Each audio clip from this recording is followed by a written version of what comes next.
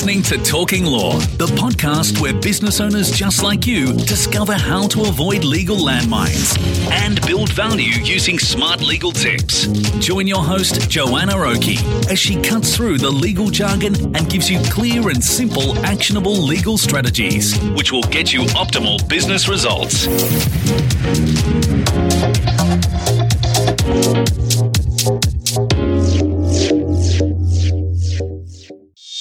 Hi, it's Joanna Oakey here and welcome back to Talking Law, a podcast proudly brought to you by our commercial legal practice, Aspect Legal. Now, in this episode, we speak to our very own Mark Gardner all about what business owners and their teams should be looking out for when managing suppliers and supply contracts in a downturn. We drill into a few risk factors and warning signs to look out for in this area, how to deal with customers with signs of insolvency, and much, much more. These are all critical things to understand right now. Volatile times often expose new and enhanced risks that you should be preparing for. The sooner the better, right?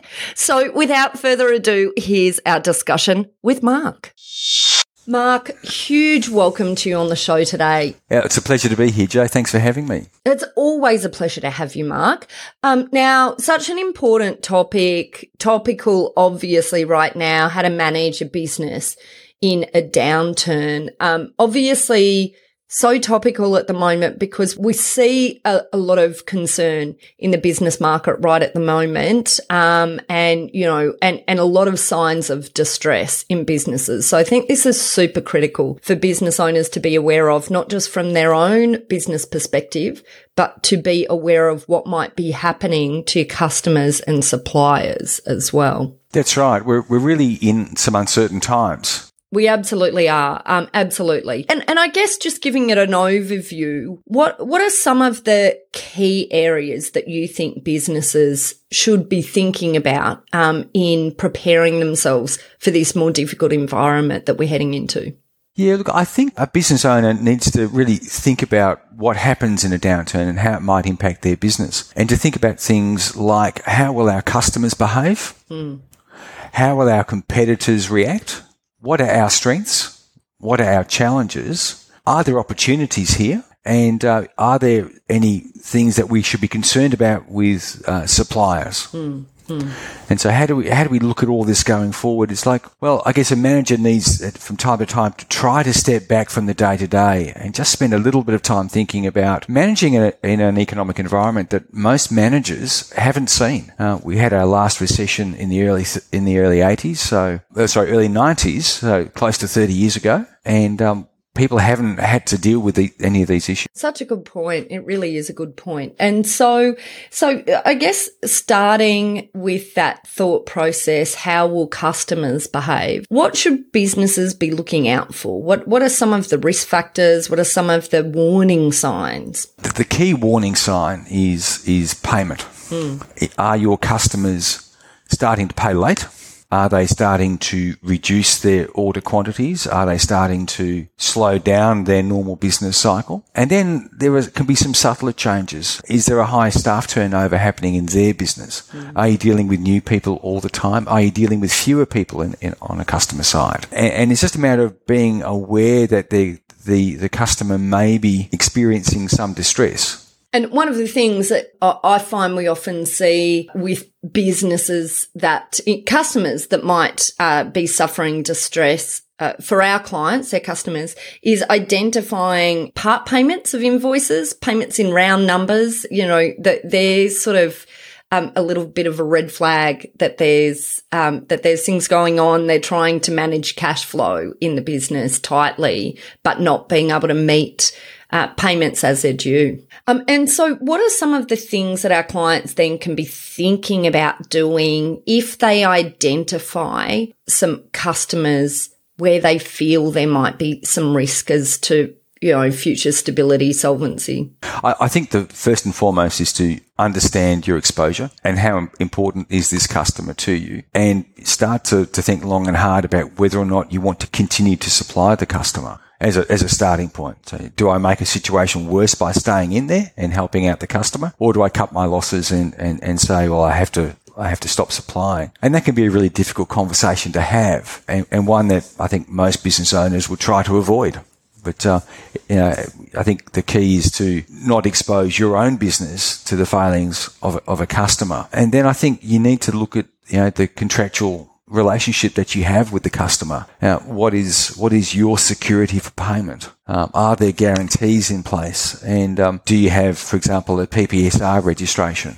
Such a good point that you make, Mark. I think now is the perfect time for businesses to be assessing, what clients they have on credit, whether those credit terms that they're providing are appropriate on an individual and on a group basis, right now. So they might want to bring in their credit terms either across the board or for individual clients, and whether or not they're utilising properly some of these other opportunities such as the personal property securities register. Absolutely. Because I find actually there's so many SMEs who just aren't on top of that, maybe have heard a bit about it, but just don't have any of their clients registered. That's right. And I think typically PPSR sort of contract terms are complicated. And they're complicated because they're essentially a term of art. Lawyers have put them together to try to protect everybody. And if a customer or a supplier, for example, reading a PPSR set of terms, I think the eyes glaze over by about the second paragraph. I think so. I think you're right. Sometimes mine do as well, I have to say. Well, I wasn't going to put my hand up and say the same thing, but yes. Yeah, that's right. But essentially, by registering a security on the register, it moves a person from being an unsecured creditor to a secured creditor. So it improves the position in the event of a liquidation of a customer. So that's important. It really is important. So, but perhaps there's even a more fundamental step, and that's to make sure you have a contract in place, that the contracts haven't expired, that the terms are still binding and appropriate. There hasn't been a change in the company that you're dealing with and you've still got a contract with the old company. Those kind of fundamentals, business health checks, which so often get overlooked because you're busy. But in matter, again, that stepping back, assessing the position and working out where do we stand with our customers, with our suppliers, with our staff, and how do we manage this uncertain period? Yeah, absolutely. And I guess one other point, is that even though you have been paid by your customers, doesn't mean that there's not a risk that could be clawed back. Maybe talk our listeners through how that could potentially work, Mark. Okay. Perhaps I'll start with an example just to frighten our listeners. So imagine that you've been dealing with a customer. You're aware that they're struggling financially. You've extended your terms a couple of times. You've had some conversations with them, but they've paid you late, perhaps underpaid you, but then sadly they go into liquidation. And you think that's really sad, but you're relieved because at least you got paid. And then you get a letter from a liquidator which says you have received an unfair preference and all that money you've received from this customer you have to give to the liquidator. That's generally not a good day. No, absolutely. I just want to add to this, this happens all the time, so don't think that this is, something that wouldn't happen to you. It is a regular event. It happens all the time. It's what's called a relating back period. So payments that are made within 6 months of a liquidation are subject to examination by a liquidator to determine if the party that receives the payment has received what's called an unfair preference. Because what a liquidator is doing is a liquidator's job, among other things, is to try to make it fair for all the creditors of a company that's gone into liquidation. And so if one company has been paid and others not, the law says, well, that can be an unfair preference. So the money goes back into the pool by the liquidator and is used to try to treat all of the creditors equally. Now, that's good if you haven't been paid and you might get some cents in the dollar. It's really bad if you have been paid and have to give it back. And as a supplier to the customer, if you have reasonable grounds for suspecting that the customer is in financial distress, that would mean that it would be an unfair preference claim that would be made successfully against you. So if you've had discussions with a customer about their payment issues, that can be of itself enough to have you put on notice that the customer is in financial distress, and you could be subject to an unfair preference claim from a liquidator. And I think it's such good, timely information that we're passing out here. It's such good reminders, because there's two components, I think, Mark, of what you're talking about here. First is the way that you manage your discussions in relation to your customers might be having difficulties in payment. So we'll talk about that in a moment. The second is in dealing with any communication you get from a liquidator where there is an attempt at a clawback for a preferential payment. So on the second point, I think the very first thing to say is don't just pay the money back. Come and get legal advice quickly, because there's a way to deal with it. And so I think that's the marker, absolutely, to run and get legal advice very quickly. Can I add a second point there? Don't ignore the letter. Don't ignore the letter. I've seen that happen, and then you get many months down the track. The money that has been received from the customer has long gone. And suddenly you're looking at having to repay an amount of money. But as you say, getting legal advice is absolutely critical. There are defences to an unfair preference claim. They can be quite technical, and they can involve quite some lengthy analysis of the facts and circumstances around the supply arrangements and the payments. So getting legal advice is really important. Yeah. And getting legal advice earlier in the piece might be the real key here, though, Mark. Absolutely. And hence, don't ignore the letter. Yeah. No, but I mean even before that, Mark, even when, oh, yes. If your customer, if you become aware of your customer having difficulties in payment of invoices, I think at that point just makes sense to, give your legal team a call and make sure you understand anything that you should be aware of in how you're conducting those discussions about payment. That's right. That's absolutely right. And it also puts you on notice as well that there could be an issue if this client is really in trouble, that you may have a claim. So you may not want to spend all that money you've received. Yeah, don't spend all the money you've received. I like it, Mark. That's clever. That's our last tip. Don't spend all the money. Don't spend all the money. Love it. That's right.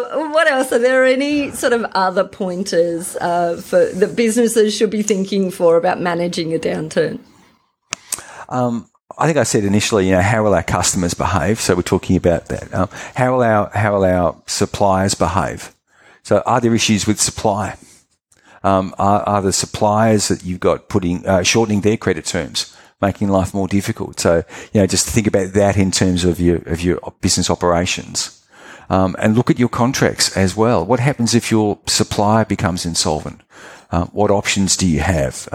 Where else could you go for the key components of what you're selling if your suppliers aren't there? So, always give that some thought. I love that. Build in, a backup A, backup B, backup C as well, and I think if COVID showed us anything, it was, it showed us an exposure to supply chain that perhaps had just not been so apparent beforehand, so, That's right. I think we'd all just assumed that, globalization was here to stay and was unshakable. And you place an order and it comes no matter what. And, from places we knew not where. And then we realized that, sometimes, key components come from overseas and, the ship's not there or the containers aren't available and suddenly everyone's got delays. Yeah, or the manufacturing plants have all shut down for a while. But anyway, he's hoping that doesn't happen. That as well. That's right. That as well. Yeah. And so we've talked about your relationships with your customers. We've talked about your relationships with your suppliers. Are there any other business areas, I guess, that we should be thinking about? I think there's a general sort of business management focus that can come into play at this time, and that is to look at your own business operations. So, examine your product or service lines. Which are the profitable ones? Where should the focus be? What are your costs of doing business in each of your divisions, perhaps? If we're anticipating that business might downturn, what's the cash collection process you have in place? What's your cash position? What's your cash flow forecasting? And do you need to start looking at cost control now? Because the time to look at cost control is when you start to anticipate a downturn, not after your finance guys walked into your office and said, we're running out of cash. And then we got to go give some money back to that customer that we've had a preferential payment club. And then things like, are your staffing levels appropriate? Are you overstaffed in some areas which you kind of known about for some time, but everything's fine, so you don't need to? Now might be time to look at getting your headcount right and right sizing your how you go about it. And then, of course, particularly these days with people working from home so much, is your office the right size? Do you need such a large floor plan? Can you look at sharing options? Can you sublease? Can you license some space? Can you share space with somebody else? Think about cost controls before you need to. It would be probably my number one rule of business. Love it. And I guess the other area as well is then to take the opportunity to look at your employees and your leave balances. Leave is really important. I've seen a number of clients who've come to me and said, I've got an enormous amount of staff leave building up. What can we do about it? Because it's not so much a cash flow issue, but it's certainly a liability issue on the balance sheet. Staff leave accruals just add up. You should consider whether or not you should try to get that leave accrual balance down and encouraging staff to take leave. Most modern awards allow a direction from an employer to an employee to take leave. And if you're not covered by modern award, you might be covered by an enterprise agreement, which has a similar provision, or maybe your employment agreements do as well. You should look toward the requirements of that, and that is you can direct staff to take leave so long as their leave balance doesn't fall below 6 weeks. They're allowed to have up to 6 weeks leave accrued. And you can direct a leave to be taken if you give between 8 and 12 weeks notice. So think generally about pushing down that accrual. And then also look at your shutdown. I mean, making sure that you appropriately staff through a shutdown period. We're coming up, it seems, very quickly toward Christmas. What staff do you need on deck between that Christmas New Year period and early January when it's traditionally quieter? Can you get that staff leave balance down at that point? Such a good point because, we have many clients that we work with who are moving into exit. And it can be shocking for them at the point of exit to suddenly realise they've got this whole bank of liability sitting in their books. And, that has to be dealt with at sale, whether it's adjusting to the purchaser or paying out the staff. But it has to be dealt with. I think it comes as a real surprise to business owners that their sale price of the business is going to be impacted because their staff haven't taken leave. And I know, Joe, your focus on assisting businesses to exit. The key is to think about the exit a long time before you want to exit. And managing staff leave is just one of those things that's so easy to overlook. It's so easy to overlook because it just sits there. The accounting team may say the balance is getting a bit high and you go, yeah, okay, but it's not really costing me any money. It's just sitting there. It's one of those paper liabilities, it's not really there until you want to sell and then suddenly it's coming out of your pocket. Yeah, absolutely. Yeah. Or, you have a number of staff leaving, and at that point, it's something that you have to pay out then. So anyway, managing. And then it becomes a cash hit. Yeah, then it becomes a cash hit. Then it becomes a cash hit. Yeah, that's right.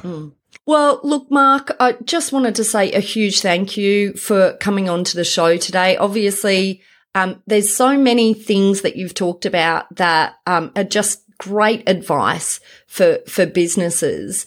But of course, it's also about having, a wise person to turn to with a steady head who can help you navigate that course. And look, thank you so much for giving us that well of information that I think, as I said before, such a timely reminder for us to be looking at what we can all do from a business perspective, in a downturn or anticipating that we may be entering one. Pleasure, Joe. I'm glad I share this wealth of information that I've accumulated over far too many years. Great work. Thanks, Mark.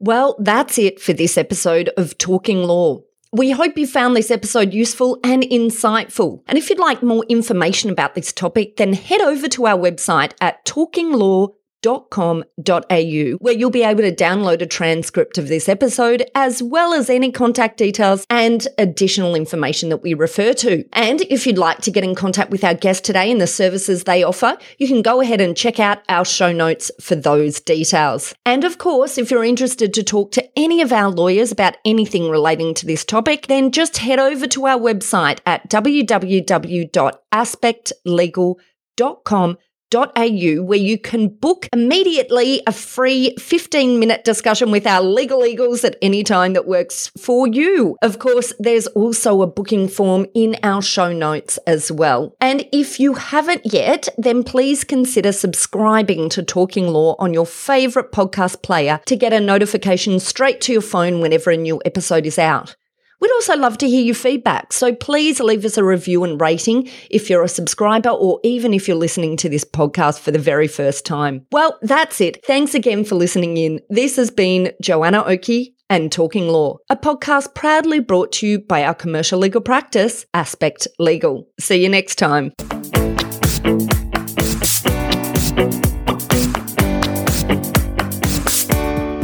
I am so very excited to announce that I've hit a non-podcast related milestone and released a book. You might wonder why? Simple. I wanted to help business owners understand the mechanics of deal making and the interaction between three critical phases of business: acquisition, growth, and exit. And so I am very happy to announce Buy, Grow, Exit, a guidebook for business owners and their advisors on how to buy, grow, and guess what? Exit in a way that maximizes value and avoids landmines along the way. The book is available now, so just head over to buygrowexit.com.au to get your copy and to access a whole heap of free resources that will really help you on your journey of acquisition, growth, and exit in your business or in working with your clients. Also, check out our show notes where we will link straight through to that page. Thanks for listening to Talking Law. Tune in next time for more smart legal tips and tricks to keep you clear of those legal landmines. If you want to get a download of today's show notes, head over to talkinglaw.com.au. Information in this podcast is general in nature, not legal advice. If you want advice for your business, visit talkinglaw.com.au.